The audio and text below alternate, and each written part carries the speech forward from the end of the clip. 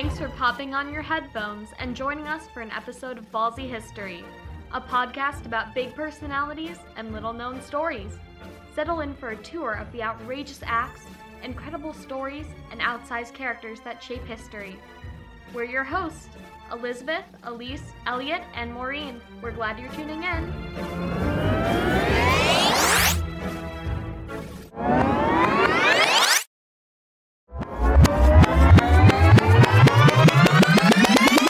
Whoa, wait a second, what's going on? It's Operation Switcheroo in honor of April Fool's Day.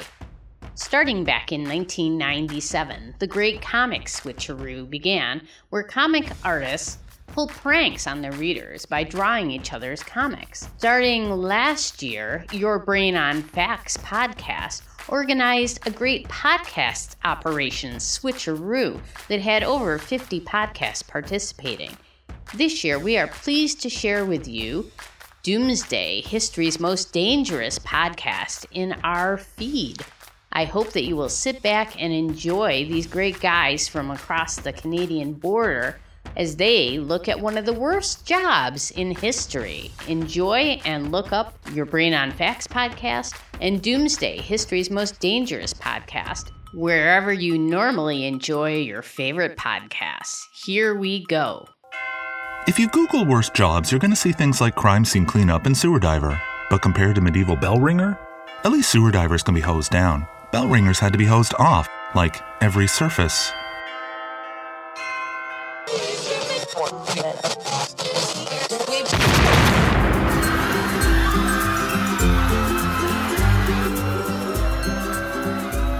Hello, and welcome to Doomsday, History's Most Dangerous podcast, brought to you by Funeral Kazoo on the Anchor FM network. Together, we will rediscover some of the most traumatic, bizarre, and awe-inspiring but largely unheard of or forgotten disasters from throughout human history and around the world. For example, on today's episode, you will hear about people superheating to 5 times the temperature of the surface of the sun. You'll also learn what a terrible job TV and movies have done teaching you about explosions. You'll also learn how to stop, drop, and roll in Latin. This is not the podcast you play around your kids, or while eating, or even in mixed company, but as long as you find yourself a little more historically engaged and learn something that could potentially save your life, our work is done. So with all that said, shoo the kids out of the room, put on your headphones and safety glasses, and let's begin. Benjamin Franklin was a lot of things in his day.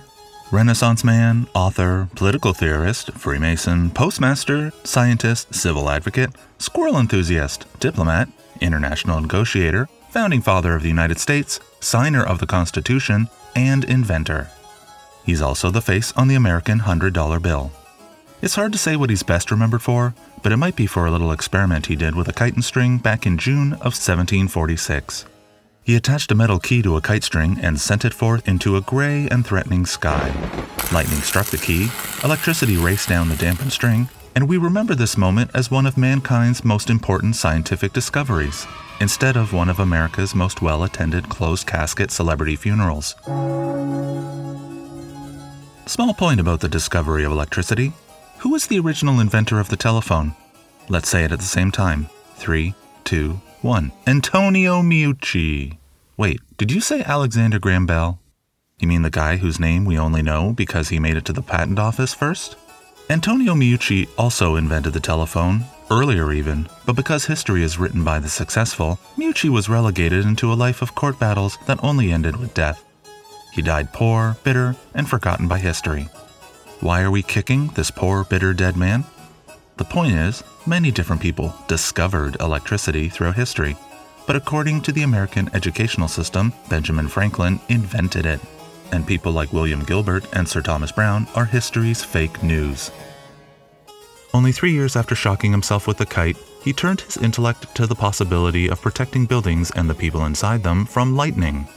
Here's a quote from the man himself. May not the knowledge of this power of points be of use to mankind in preserving houses, churches, ships, from the stroke of lightning, by directing us to fix on the highest parts of those edifices upright rods of iron made sharp as a needle? Would not these pointed rods probably draw the electrical fire silently out of a cloud before it came nigh enough to strike, and thereby secure us from that most sudden and terrible mischief? I love that in the 1700s they would call having your house destroyed by lightning mischief. Benjamin Franklin loved electricity so much he tried to throw an electric turkey barbecue and shocked himself quite badly. True story, but he wasn't a brilliant idiot. Among his other notable inventions and discoveries were bifocals, swim fins, some kind of stove, the flexible catheter, the glass harmonica, and now the lightning rod. Franklin's rod was widely embraced throughout the American colonies. Riding high with the strong wind of humanitarian accomplishment in his sails, he took his life-saving invention on a European tour. Starting in France, he plied his skill as a diplomat and statesman to illustrate that lightning had been demystified by science. Lightning was electricity, not magic, and more so, with his simple invention, he could help them save lives and property. He said, "I have no private interest in the reception of my inventions by the world, having never made, nor proposed to make, the least profit by any of them." But the French government, like many European governments at the time, was tightly connected to the church, and the church's position on all of this was a straight-up no thanks. The very idea of installing a metal rod on a holy structure to reroute lightning safety into the ground, quote, attempted to control the artillery of heaven and challenge divine will. Snake handlers use this same philosophy to juggle venomous rattlers because they believe God has promised to protect them. Franklin responded to the pushback in his matter-of-fact way that there was no religious objection to having roofs on buildings to protect people from rain, so what was so wrong with protecting buildings and people against lightning? It's a pretty solid argument, but the church countered that thunder and lightning were signs of God's displeasure, and that if God destroyed a building with a lightning bolt, he did so for a reason.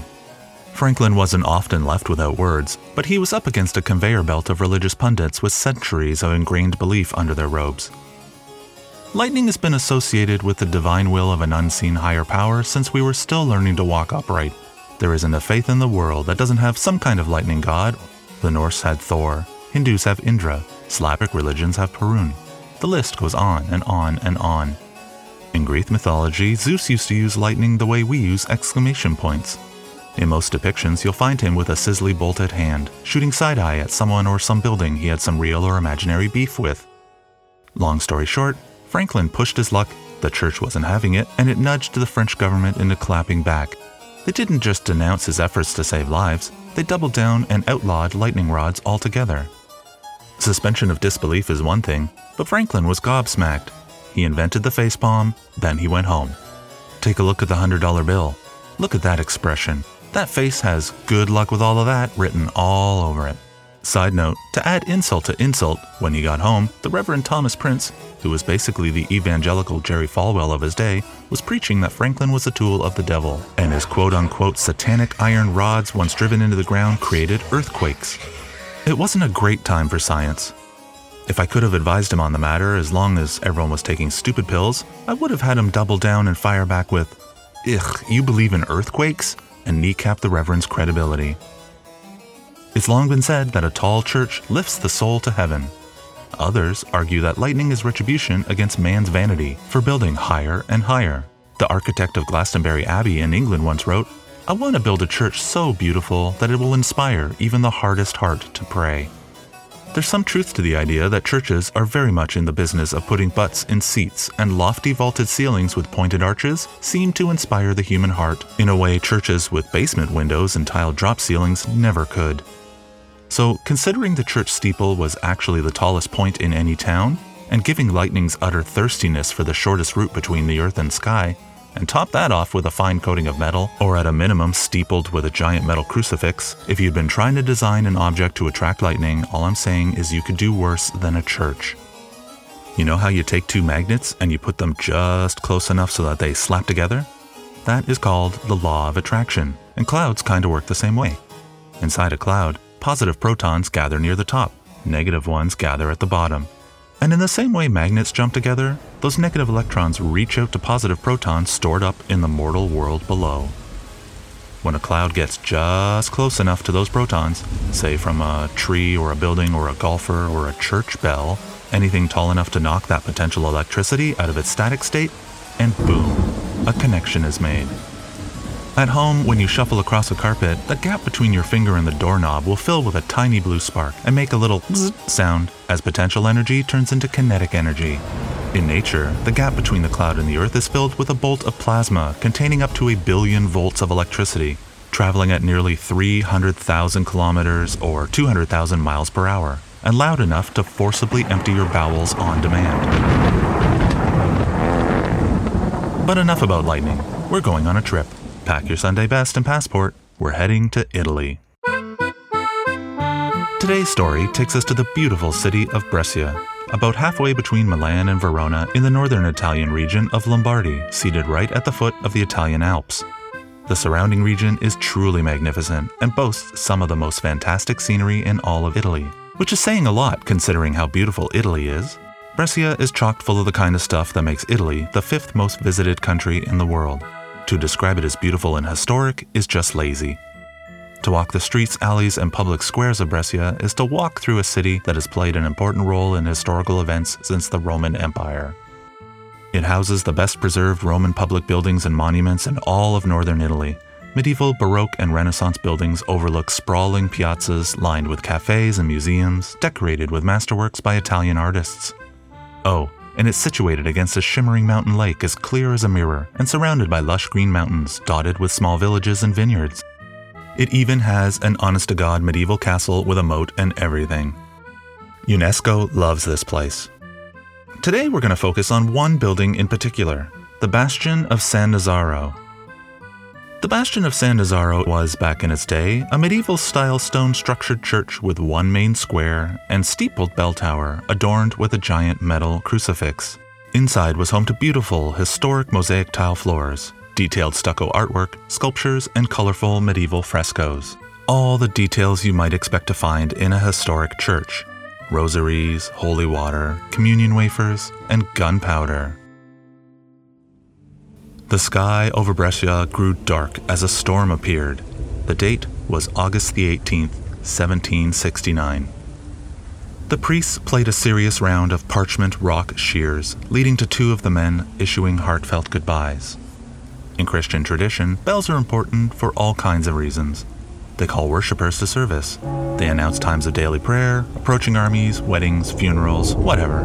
They're the alarm app of the medieval world.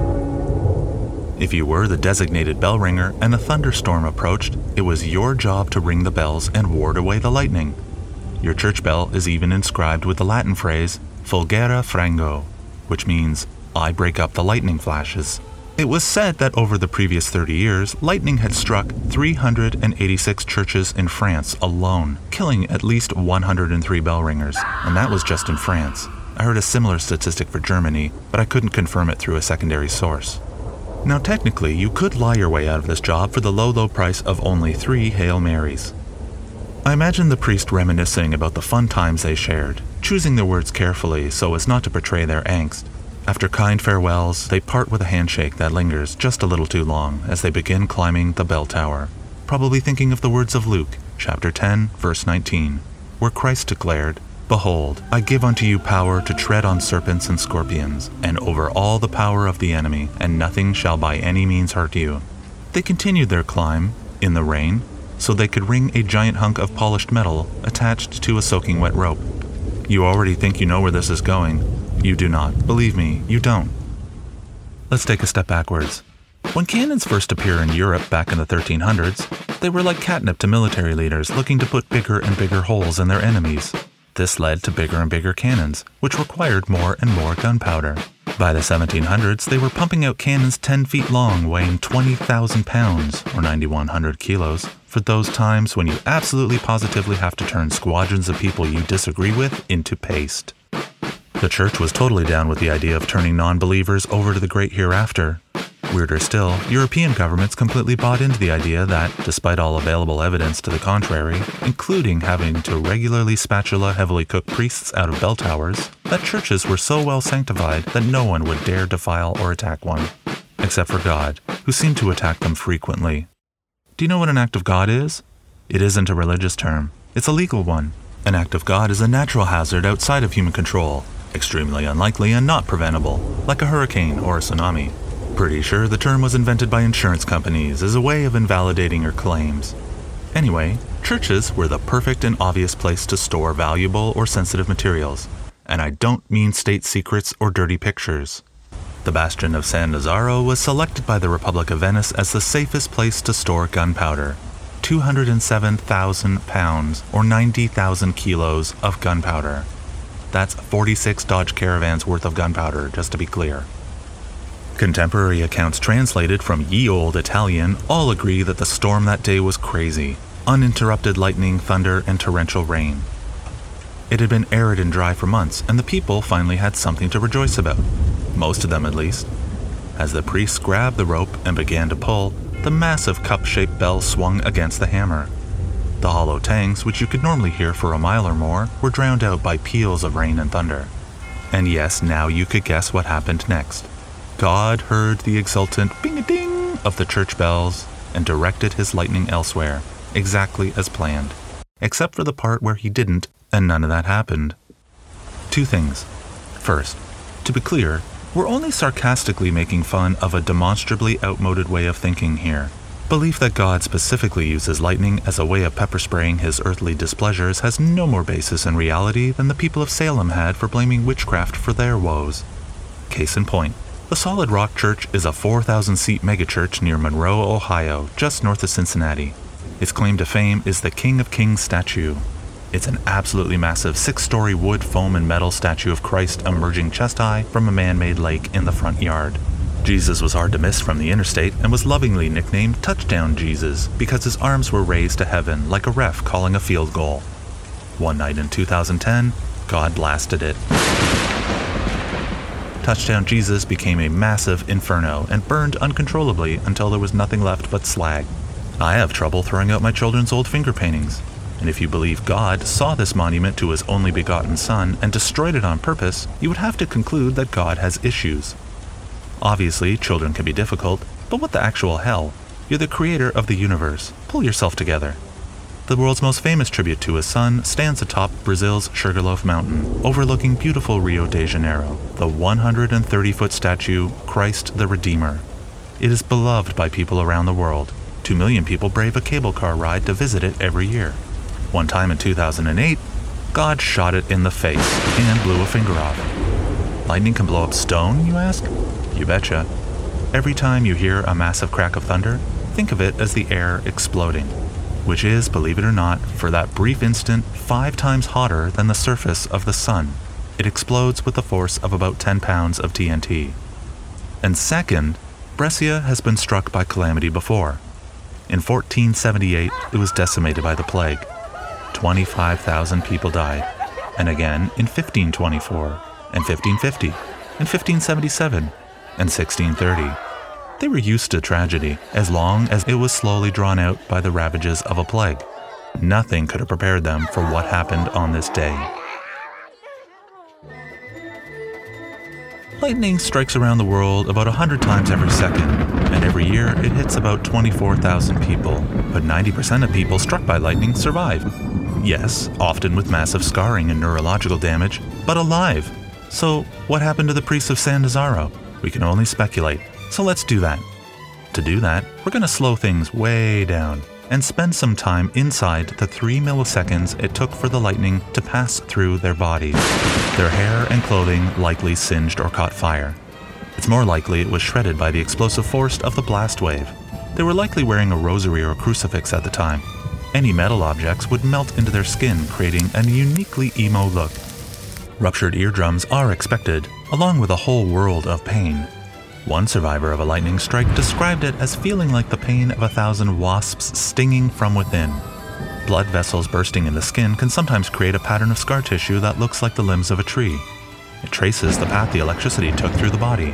If the lightning exited through your feet, the force could literally blow off your shoes. But wait, there's more.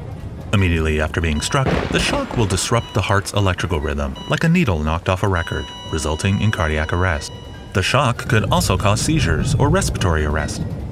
If the electric current enters the skull, it could literally cook your brains, resulting in brain damage, paralysis, or coma. But let's say they've survived all of that.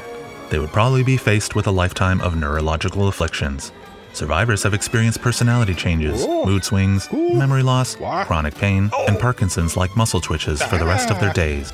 Now, if they did survive all this, it's exceedingly rare, but lightning strikes can actually lead to the unleashing of strange super talents. The priests could have walked out of that tower with laser eyes.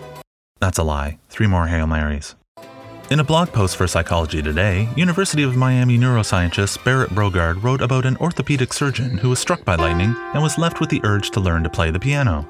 He began composing music he had mysteriously started hearing in his head, and after a few months he quit surgery and became a classical musician.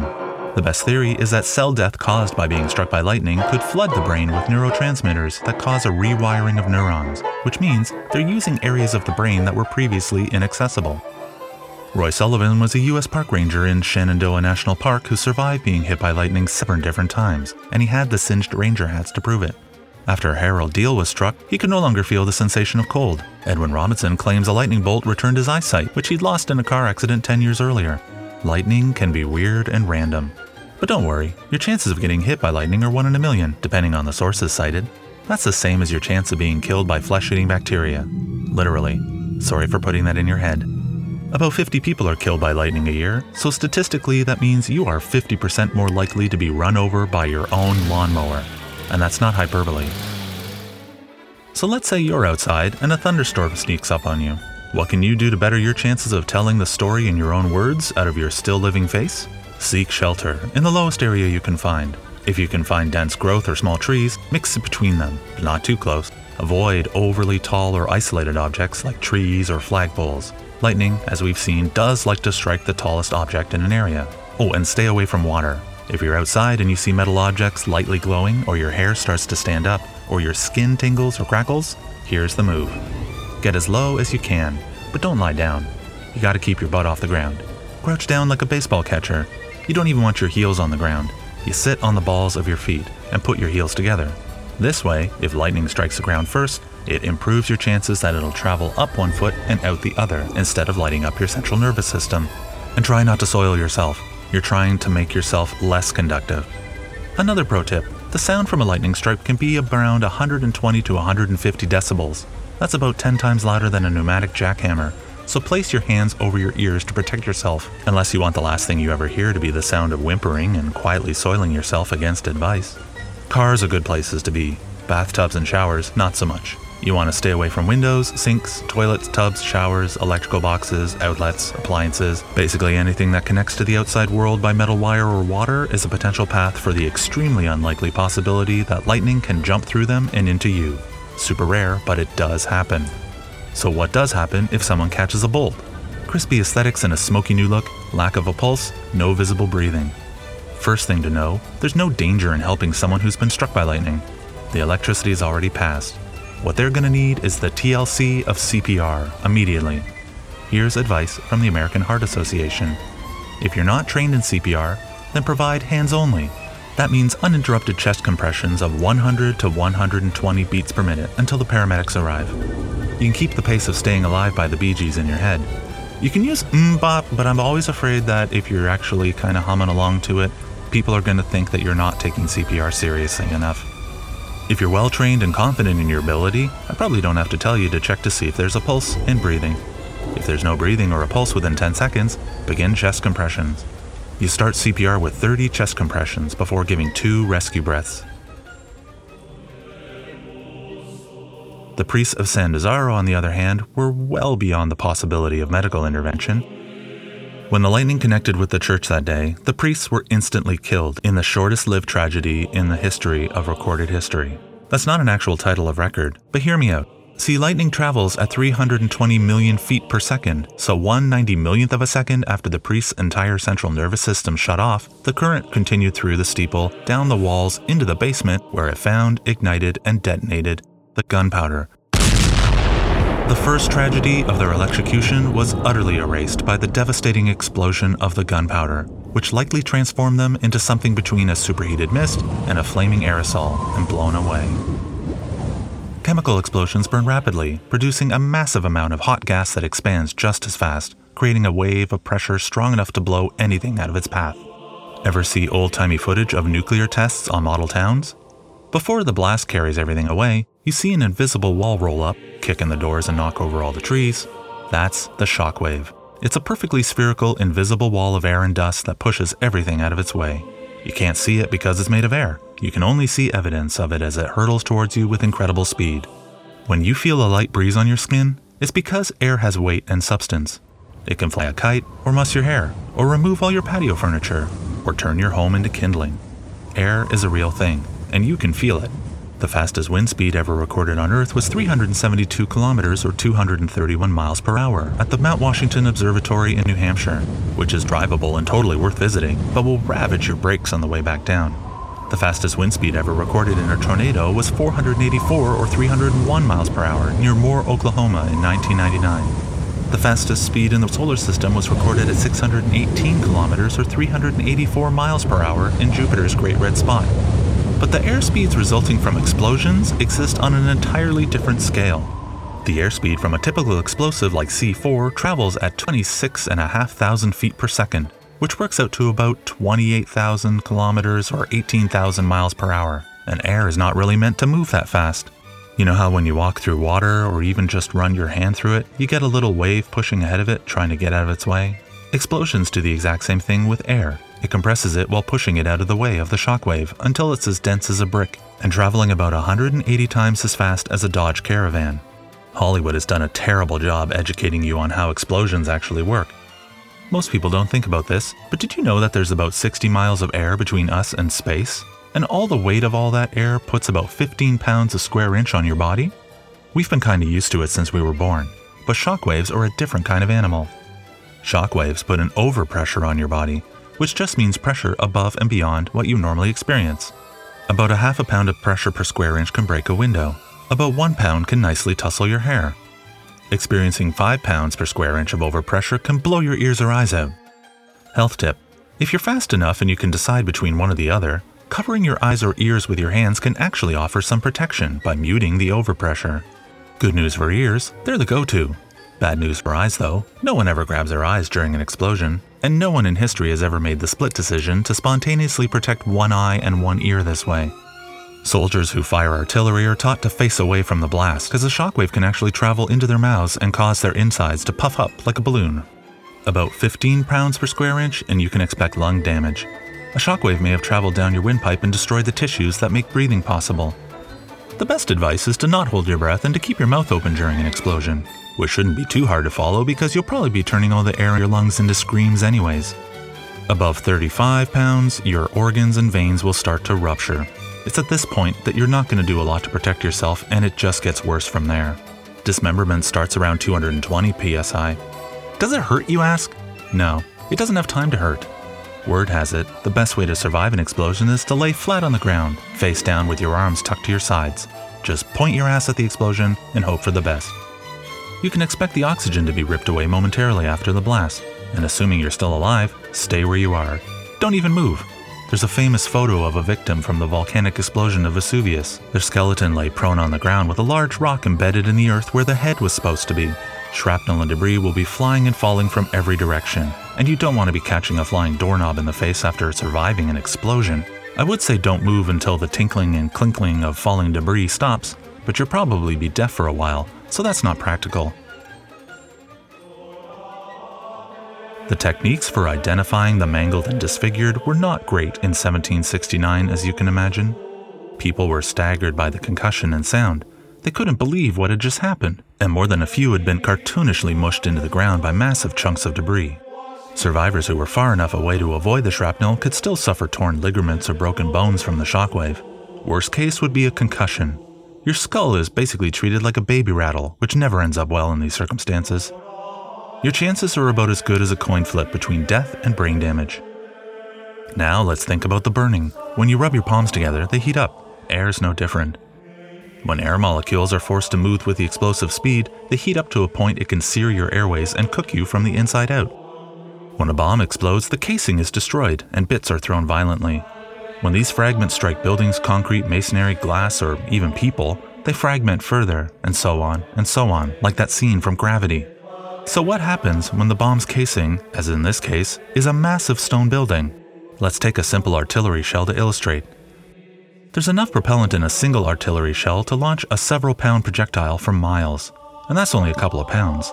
This was 1/5 of a million pounds of propellant. All buildings are built to support their own weight. We talked about that in our last episode. They carry a heavy load, and compressed by gravity and held in place by the genius of their own design. The one thing you never think of, though, is how well would they hold up when the forces pushing on them were from the opposite direction. Pressure from the rapid expansion of powder into fire and gas pushed up in all directions, expanding as it goes towards the walls and ceiling. In a smaller explosion, like a natural gas explosion, the walls would blow outward and the roof would collapse in on itself. When you're talking about an explosion you can measure on the Richter scale, everything wants to move out of its way, breaking apart as necessary to do so. If you were far enough away to survive the blast and blast wave, and were fleet of foot and fairly observant, you could have possibly dodged the huge stones weighing hundreds of pounds and arcing through the sky, but not so much the smaller apple, fist, or pebble-sized pieces whizzing past as fast as gunfire. The largest stones were thrown in a radius of 1 kilometer or 0.6 of a mile around the explosion. One surviving witness wrote, "The tower shivered in 1,000 pieces and fell upon the city in a shower of stones." Doors of houses and shops and even the massive heavy city gates were blown open by a blizzard of glass and debris. The injuries from these kinds of projectiles were immense, especially when your natural reaction is to turn towards the sound that surprised you so, giving most of your sense organs and genitals an unprotected view. There's another thing about explosions you never think of. You know when you put a candle under a glass and all the air burns up and the flame suffocates? You lift the glass and the surrounding air rushes back in to fill the vacuum. Fire loves oxygen, eats it all up. Once it's done, if it eats enough in a given space, it basically creates a giant vacuum, as if you've taken a giant sphere of breathable air and teleported it somewhere else. And all that surrounding air is going to want to rush back in to refill that space, just like water. Imagine just barely surviving an enormous explosion only to be riddled with debris as a tsunami of air rushes back over you, carrying whatever glass and debris happened to be around. The explosion that day didn't just destroy the bastion of San Nazaro. Before and after sketches showed a full 1/6 of the city had been erased and replaced with rubble. Those massive chunks of stone tore through houses, buildings, and even other churches. The damage was extensive. It turns out, church bells don't deflect stone either.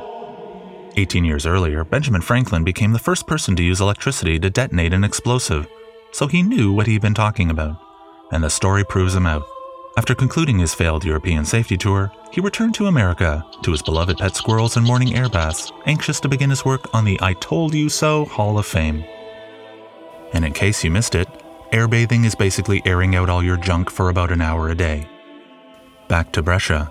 Again, because of the lopsided contest between the durability of the human form versus the concussive force of 100 tons of gunpowder exploding, an exact death toll was hard to come by. It's like we say, if the explosion is dramatic enough, it acts as a kind of magic eraser for evidence.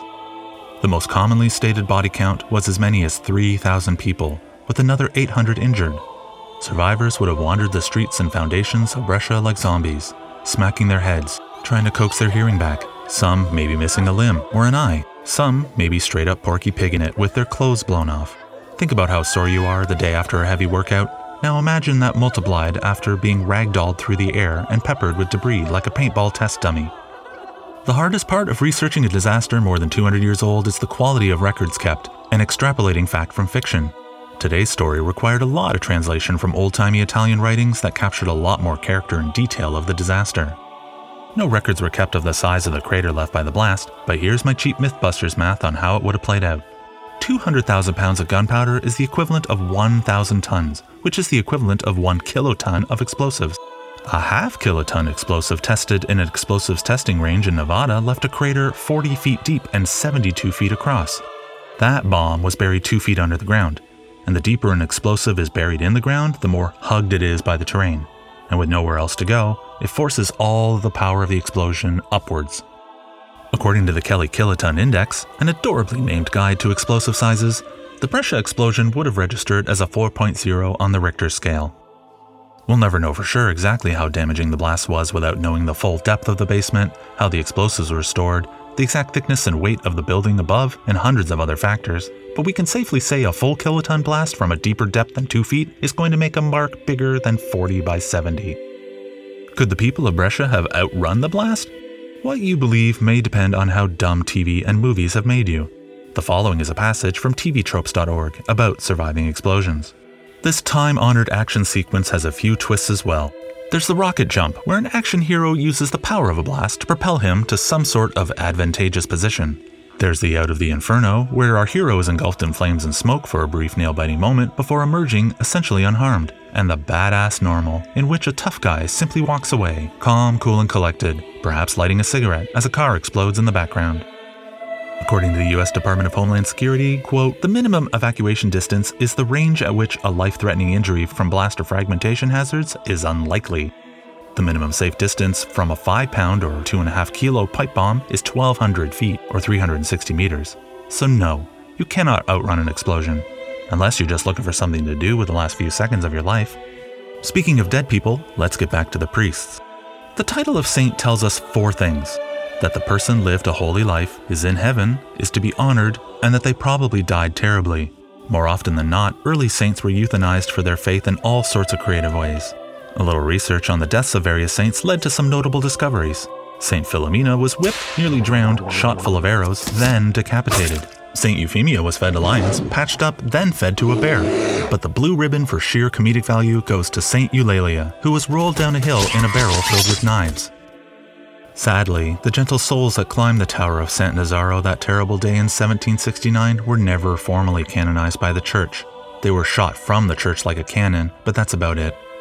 Following the explosion at Brescia, the Roman Catholic Church had a change of heart. They acknowledged the wisdom of the old idea that the Lord helps those who help themselves, and withdrew its religious objections to lightning rods. But still, even after all this, even after Benjamin Franklin himself actively advised governments across Europe about the benefit of lightning rods, especially around explosives, in spite of it all, he was still stonewalled and argued with at length about whether lightning rods should be pointy or have those decorative little balls at the end. The argument became political, and King George III of England decided he didn't want or need Franklin's advice, and in turn ordered British munition stores to use the non-pointy ones, until one of those munition stores in Sumatra turned into a smoking crater during a thunderstorm. The Parliament of Paris finally enforced an edict in 1786 to ban ringing church bells in thunderstorms. It wouldn't be until the 1800s when lightning rods were finally adopted by the masses. During that time, a maritime journal recorded 15 major lightning-related gunpowder explosions. The memory of the tragedy long remained with the people of Brescia. There was a curious episode in 1883 where a large meteorite fell to Earth, making an ungodly sound that freaked people out. They were immediately reminded of the explosion of San Nazaro more than a century earlier, because trauma is timeless. The nice thing is, after all of this, no one was ever killed by lightning-related explosions again. Okay, that's a lie. 3 more Hail Marys, so be it. But we do hope you enjoyed our episode on God versus the Church of Europe. We've done episodes where technology, politics, and nature have created chaos and death, but today's episode is our first faith-based disaster. Our episode danced all around themes of skepticism and faith. On the one hand, sadly, there are not enough people open-minded enough to entertain a thought without having to accept it. People who would dismiss something entirely because it doesn't fit into their worldview. And on the other hand, faith consists in believing when it's beyond the power of reason to believe. It's a beautiful part of our human nature and one of humanity's greatest gifts. In this case, though, it killed 3,000 people.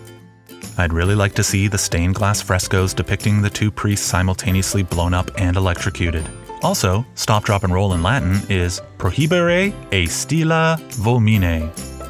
You can find us on Twitter and Facebook as Doomsday Podcast, or fire us an email to doomsdaypod@gmail.com. Older episodes can be found wherever you found this one, and while you're there, please leave us a review and tell your friends. And tell your friends a 5-star review helps like-minded history buffs discover the show.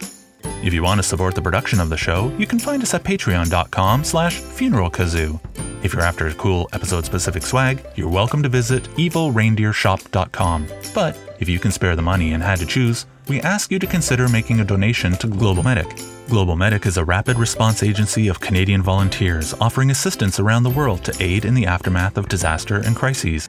They're often the first and sometimes the only team to get critical interventions to people in life-threatening situations. And to date, they've helped 3.6 million people across 75 different countries. You can learn more and donate at globalmedic.ca. On the next episode, bring a shovel, we're going to the movies. It's the Knickerbocker Storm of 1922.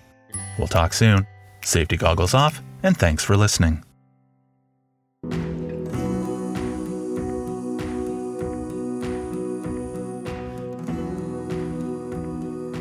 thanks for joining us on another episode of Ballsy History.